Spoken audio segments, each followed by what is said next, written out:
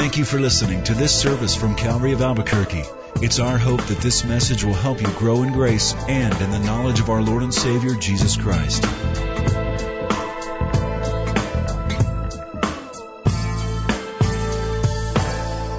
Father, we have taken time out of our weekend to devote this time in worship to you.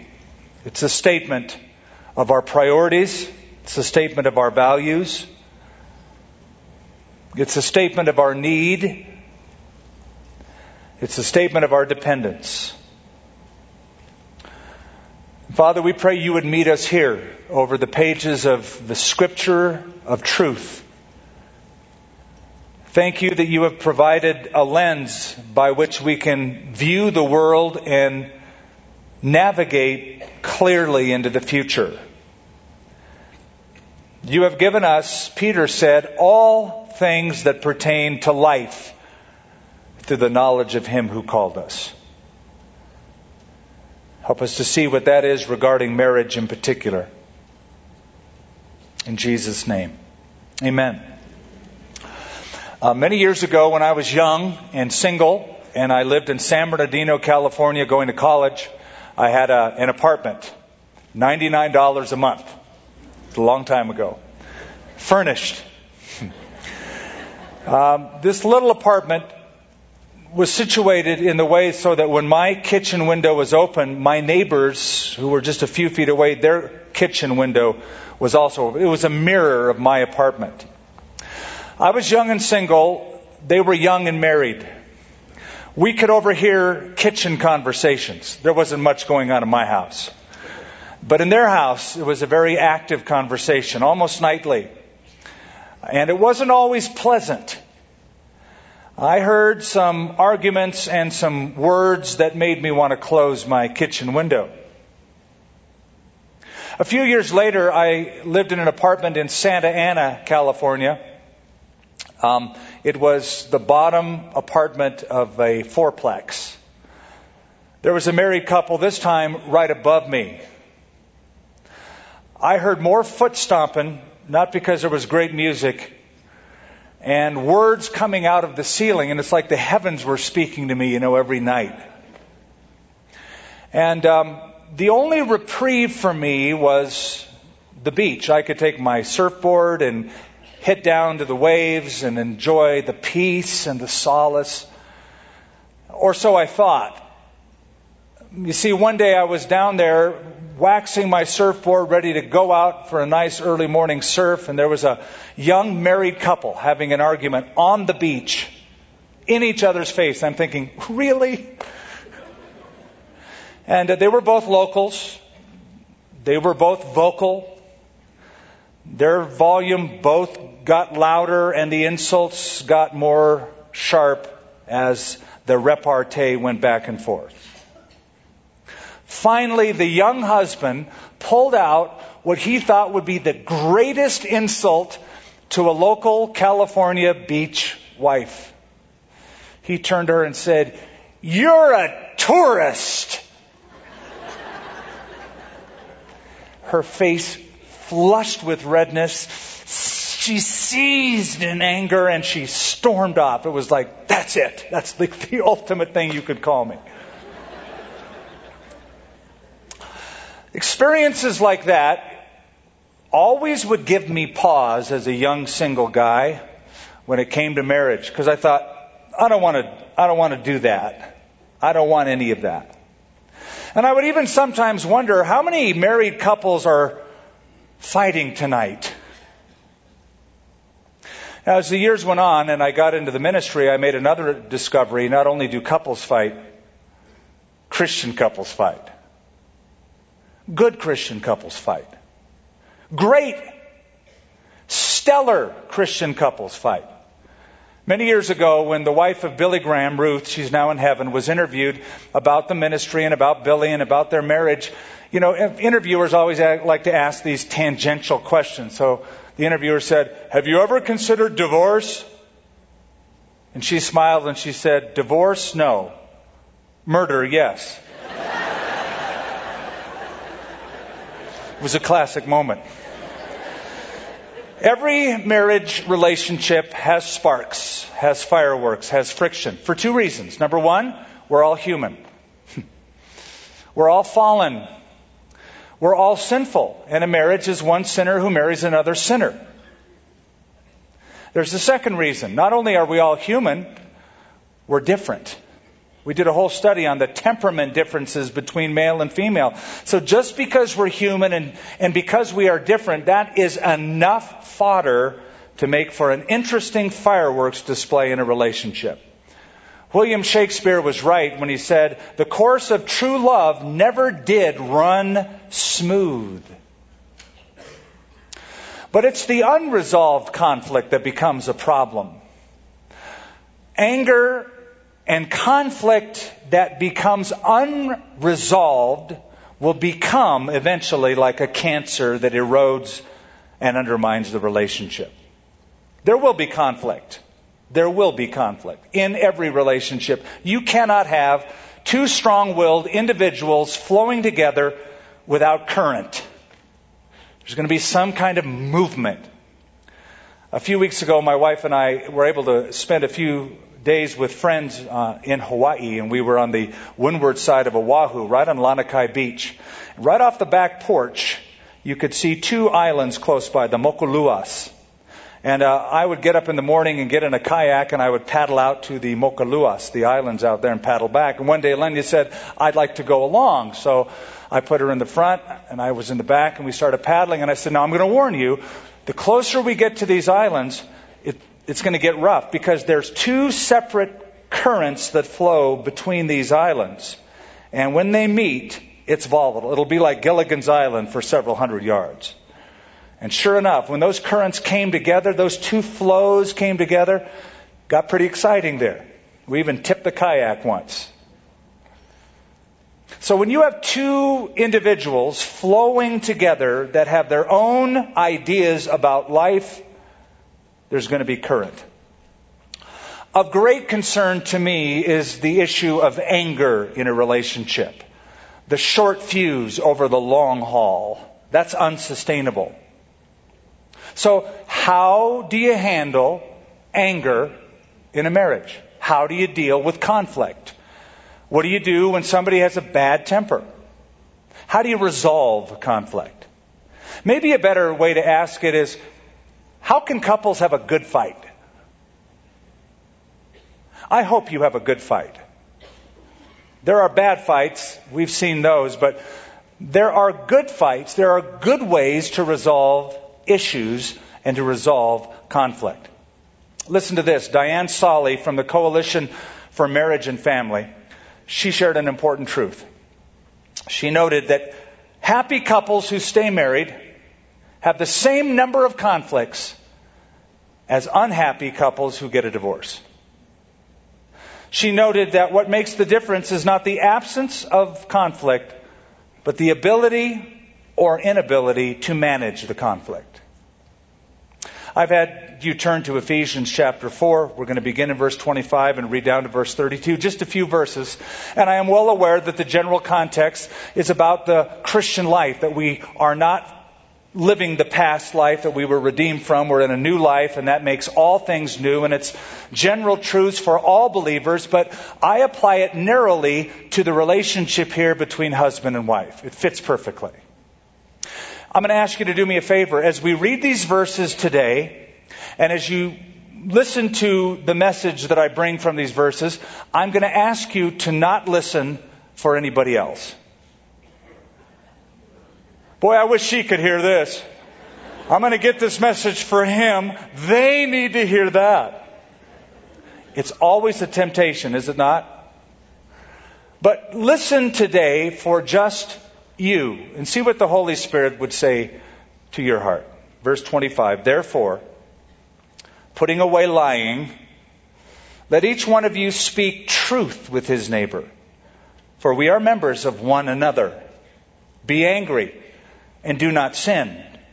Do not let the sun go down on your wrath, nor give place to the devil. Let him who stole steal no longer, but rather let him labor, working with his hands what is good, that he may have something to give him who has need. Let no corrupt word proceed out of your mouth, but what is good for necessary edification, that it may impart grace to the hearers. And do not grieve the Holy Spirit of God, by whom you were sealed for the day of redemption. Let all bitterness, wrath, anger, clamor, and evil speaking be put away from you with all malice. And be kind to one another, tender-hearted, forgiving one another, just as God in Christ forgave you. After reading those verses, let me pull out for you 4 principles on conflict resolution. These are rules of engagement. When you're going to engage in a conflict with your spouse, there ought to be rules of engagement, just like in any battlefield, in any war. 4 principles on how to have a good fight, a fair fight. Number 1, be honest without lying.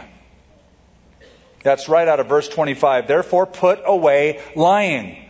Let each one of you speak truth with his neighbor, for we are members of one another.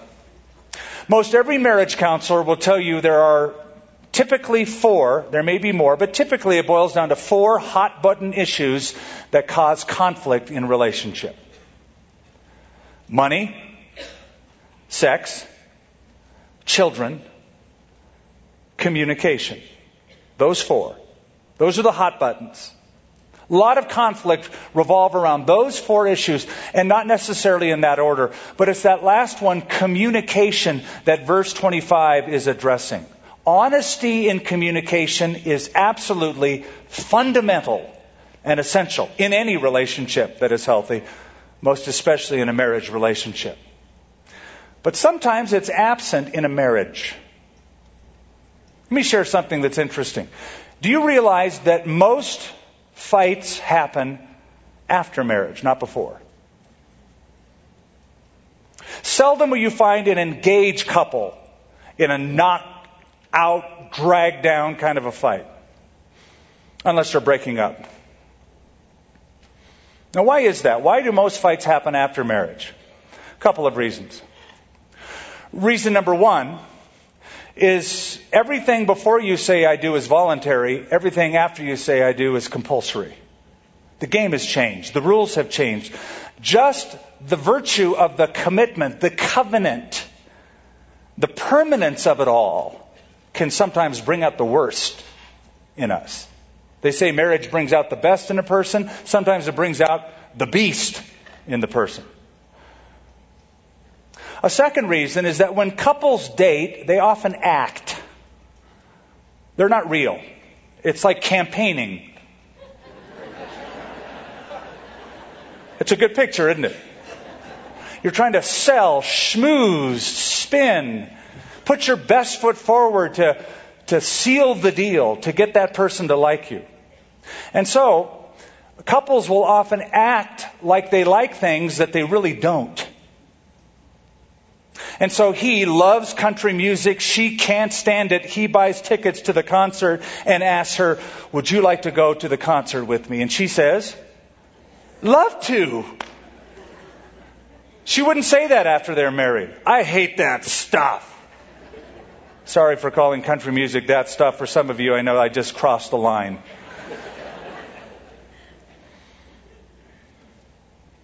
When we were first married, I invited Lendia to go camping with me when we first moved here. I love camping. Notice I use that in the past tense. We camped once. After that, we camped together no more. She wasn't into it. She did it because she knew I was into it, but it wasn't a pleasant experience for her. So, be honest without lying. Or as it says here, put away lying. And I think that includes, under the banner of lying, exaggeration. Have you ever noticed that we exaggerate when we argue? There are certain words we use, and I'm just going to recommend you put them away from your fighting vocabulary. Words are always and never. You know what I'm getting at?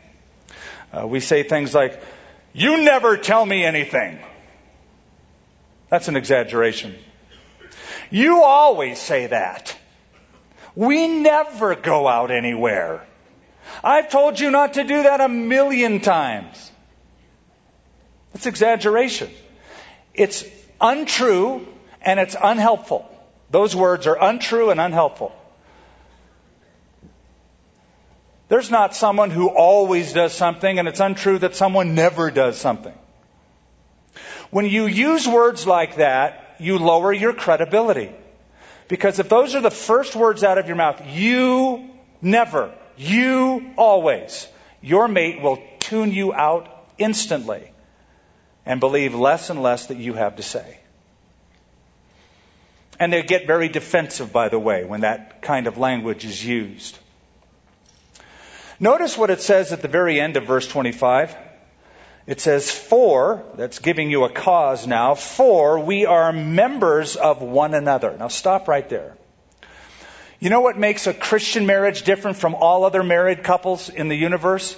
This truth. We are members of the family of God. When a Christian husband takes on a Christian wife, he takes on more than a wife. He takes on a daughter of God.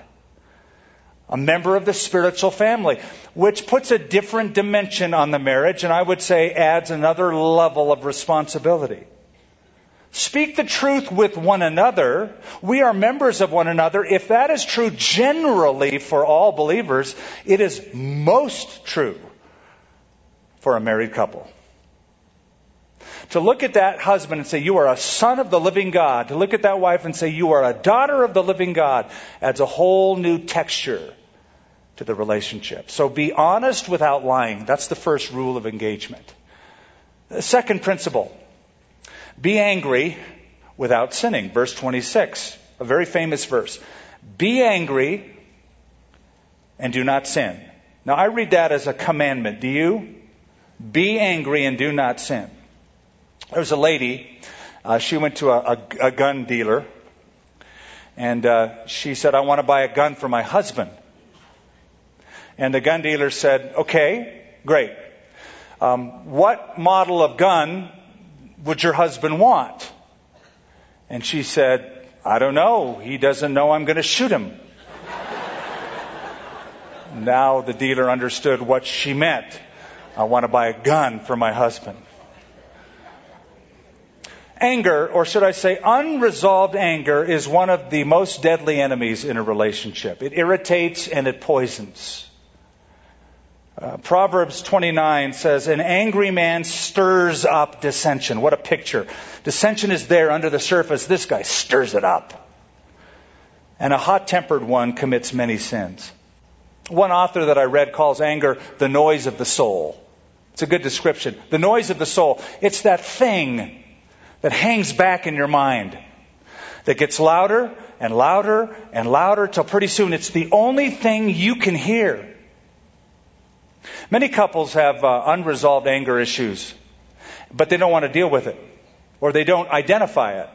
So they'll come and they'll want to dance around it, and they'll talk about this issue and that issue and this problem and that problem, and all of those are problems, but they really stem from and feed from the one problem of unresolved anger. The noise of the soul is just getting louder and louder and pouring out into all of these different issues in their marriage. Back to verse 26. Again, it sounds like a command, an imperative. Be angry and do not sin. Scholars will call this a permissive imperative. A permissive imperative. It's not like God is saying, thus saith the Lord, get ticked off. Blow your stack. Yell at somebody. He's giving permission. He's saying in certain cases, anger is permissible, but here's the warning. Don't let it lead to sin. That's the idea. Because sin always leads to what? Anybody? Death. Sin always results in death, the Bible says. The sin of anger always results in the death of something. Death of joy, death of peace, death of friendship, trust. A lot of things are decimated by the sin of anger. Be angry, but the warning, don't let it lead you into sin. Now, I think all of us know when anger gets to the level of sinful anger. We don't need to spell it out, but I'll offer some suggestions. Bursts of temper are sinful. Anger that leads to out-of-control rage is sinful. Anger that aims to hurt the other person or family members is sinful. Listen to Proverbs chapter 18, verse 14. Solomon writes, "The spirit of a man will sustain him in sickness, but who can bear a broken spirit?" Interesting. Great truth. The spirit of a man will sustain him in sickness, but who can bear a broken spirit? When a spouse becomes sick, physically ill, most marriages can sustain that.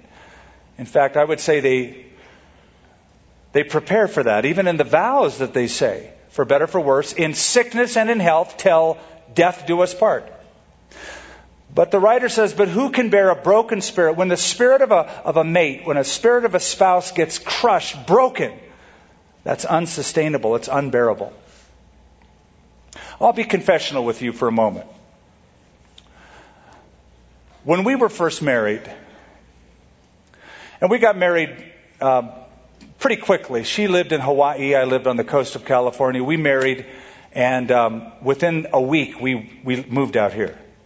So we were adjusting to a new place, a new state, new friends, new job, new everything with each other at the same time. Quite an adjustment. Very stressful. And newlyweds make discoveries about each other. And sometimes those discoveries can be pretty interesting and not very easy. I remember on a couple occasions where we had some stressful words, escalating words, and on one particular occasion, our voices raised, words were very biting and sharp that crushed both of our spirits in that one fight. It left both of us in tears. And when the smoke on that battlefield cleared, and we got together again, we made an agreement that we could never allow an episode like that ever to happen again in our marriage. Because we saw what it did just that one time. We could never get to that kind of an escalation. And immediately we put 2 rules of engagement into place. Number 1, when we got into a spat like that, there would always be a cool down period. We wouldn't try to fix it when we're on high stress. We'd let it cool and we'd come back to it. And number 2, that we would go to a public place to resolve that.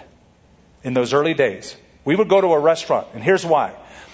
Restaurant protocol is different than living room protocol. There are certain things in a restaurant you just won't do or say, and a tone that you will not employ in a restaurant that you could if you were alone at home in your apartment. Unless you're just a maniac and out of control. So those were helpful things to resolve our conflict early on. It prevented outbursts. Cool down period, public place. Until we learn how to deal with our emotions and communicate clearly, openly, and honestly. And I will also say that my wife has shown me over the years the grace of how to be angry and not sin. She, over the years, has simply done this. She'll come up to me and she'll say, "I'm angry. We need to talk." I get the message. It's with a smile, not a whole lot of words used, just, "I'm angry. We need to talk." That to me is a huge red flag. Right? You got to be an idiot to not pick up on that. So I'm pretty dumb, and I just sort of need that. "I'm angry." Okay. Very helpful. Be angry without sinning. Here's the third. Be reconciled without waiting. Be angry and do not sin, verse 26. Do not let the sun go down on your wrath. And notice the next verse, nor give place, some translations say opportunity, to the devil.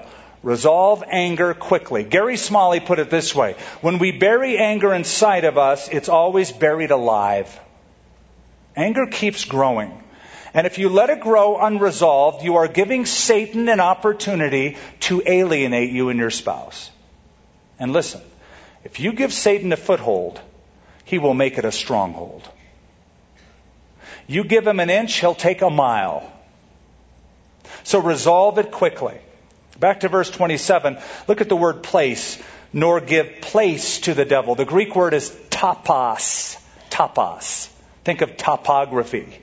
It literally means the office of authority in a government place. The office of authority in a government place. So don't let Satan come in and have a place of authority in the government of your marriage, and you give him that authority when you erect an altar of anger. When you erect an altar of anger, the devil makes himself the priest of that altar. So deal with it quickly. Many wise couples take this to heart and will not go to sleep at night until they resolve their issues. It's a good practice. We're going to stay up and talk about it. Of course, at 3:30 in the morning, you'll agree to just about anything. Even losing the argument, but that's better than the alternative. Now, just a couple of notes on this. There is a proper time to disagree. And whatever time you both agree on is the proper time. There's a proper time to disagree and there's an improper time to disagree. Example, when your husband, ladies, comes to the door after a long day of work, or he's traveled for a few days and battle fatigue has set in, that's not a good time to resolve disagreements. Men, if your wives are looking at a stack of dishes or clothes to be washed or chores to be done or demanding, screaming children, not a good time. If either of you is highly stressed, those aren't good times. You need to find the right time to talk through these deep issues. So that when the conversation begins to escalate, a simple, sweetheart, I want to resolve this. Now is not that time. Or, when the kids are down and they're asleep, then we'll talk about these issues. Now let me add to that. If you make that appointment, you keep that appointment. Guys, don't think, well, she's not yelling at me now, everything's okay. It's not okay. It's not resolved. It's not fixed. If you make that appointment, keep that appointment. If you don't keep that appointment, more resentment, more anger will be the result. So there's a proper time. Second, there's a proper place to deal with conflict. And the public setting is not that place. Never swing at your mate in public. I mean that both figuratively and literally. Don't drag out dirty laundry. Don't say things that will embarrass your spouse. And let me just add to that little bit of it. Don't bring in the dirty details of your spouse to your family. They don't need to know it. It's none of their business. And you will just make the wedge deeper and deeper if you share that. This includes not only public embarrassment, but that subtle, cutting sarcasm. You know, just that little word. That little tone. Sure. That communicates a lot, doesn't it? Years ago, we had a fella who I met in the foyer, a ministry leader from a substantial ministry, volunteering to work with some of our leaders on the church, willing to disciple them. And we had a good conversation after a church service. And his wife then, after our little conversation, came up and got just the tail end of it. And I conveyed to her that he was willing to train our leadership. And she said something I'll never forget. She said, "He seems to think he can." And I just said, "Hey, well, God bless you guys. Have a good," it's one of those awkward kind of moments, right? I said, something is not good. There are battle flags that tell you it's time to talk. When he gets really, really quiet, it's time to talk. If she gets on the phone and talks and doesn't let you say anything and just hangs up, it's probably time to talk. If little things irritate one or the other, it's time to talk. If your husband doesn't eat, ladies, that's a red flag. It's time to talk. If she bites her nails, if she buys a gun, might be too late, but it's time to talk. Here's the fourth and final rule of engagement. Be open without hurting. Now, Paul is principally here talking about words that you choose to use. Verse 29. Let no corrupt word proceed out of your mouth. No profanity. But what is good for necessary edification, that it may impart grace to the hearers, and do not grieve the Holy Spirit of God, by whom you were sealed for the day of redemption. Let all bitterness, wrath, anger, clamor, and evil speaking be put away from you with all malice, and be kind to one another, tender-hearted, forgiving one another, just as God in Christ forgave you. The emphasis here is on the choice of one's words. Remember what James said in that great little epistle? He said, if anyone is not at fault in what he says, the same as a perfect man. The speech. I read an article by a pharmaceutical manufacturing company that did research on anesthesia drugs that put a patient down under before they have surgery. And what words sound like to patients that are heard in the operating room. Things that doctors and nurses shouldn't say, like, I'm going to shoot him now, meaning with a hypodermic needle, putting medicine into the IV. But you don't want to say that. I'm going to shoot him now when you're going under. Also, when they said hook him up or hook her up to the monitor, the word monitor sounds like monster to a drug-induced person. And then one of the worst things the doctor could say before his patient goes under is, this just is not my day. Thanks, Doc, as you go under the knife. And yet how many times careless words have been said that get into the mind, a nuance, a choice morsel, body language along with that word. Proverbs 18, death and life are in the power of the tongue. They can bring life to a marriage or they can kill it. See, whenever you attack the person rather than the problem, you're creating a bigger problem. You're using hurtful, not helpful words. Words that reject rather than reprove. Words like, I wish I never would have married you. Yikes. Never should be said. I wish I never would have met you. Or, you're just like your mother. See, that's a hot button. Or if he says, you look horrible in that dress. If I ever hear a guy say that, I want to just say, are you like an idiot? I mean, you can say, I love that other dress you had on. That'll get the message across. But not like, that's just stinking ugly. Proverbs 12 sums it up better than I can. There's one who speaks like the piercings of a sword, but the tongue of the wise promotes health. Have you ever heard a word directed at you that cut through you, pierced you deeply? But the tongue of the wise promotes health. Now tell me if I'm right.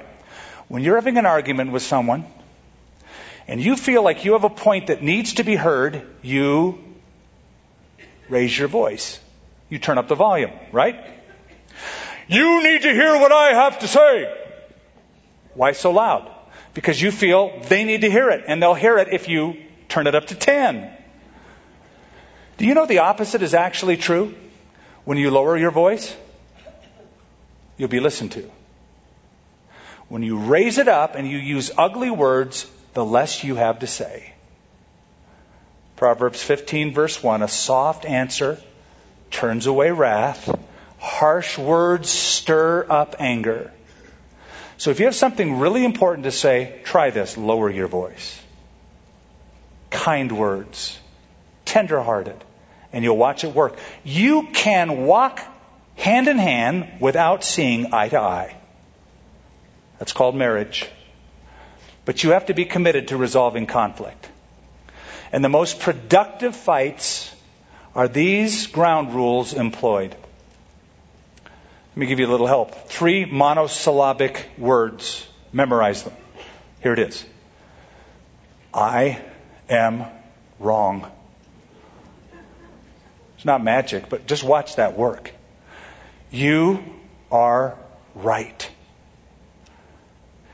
So picture it. He comes home seething, angry, yelling, and you say, you're right. What's he going to do?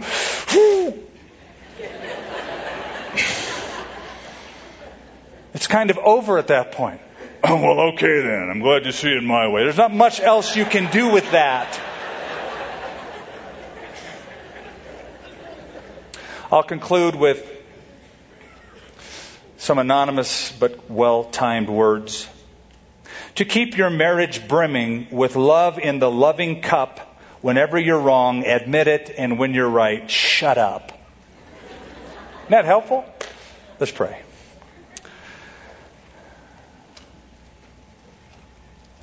Lord, you're a God who communicates. You have communicated through the years by prophets and scribes, superintending the writings we call the Scriptures. You have always been honest. Honest about yourself, honest about us, honest about even the heroes with all of their flaws in the Scripture. I pray that you would train us to be honest without lying, without exaggerating, without manipulating. To learn how to channel anger at issues rather than people.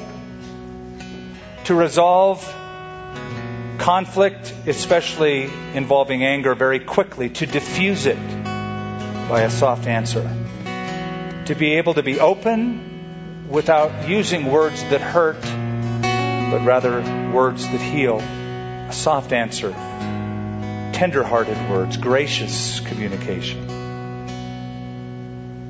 We can't help but think that that's how you are toward us. That's how Jesus was toward so many.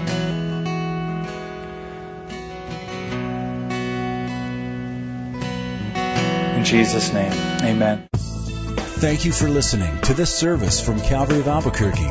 If you would like more information about what you've heard in this message or about Calvary of Albuquerque, please visit our website at www.calvaryabq.org.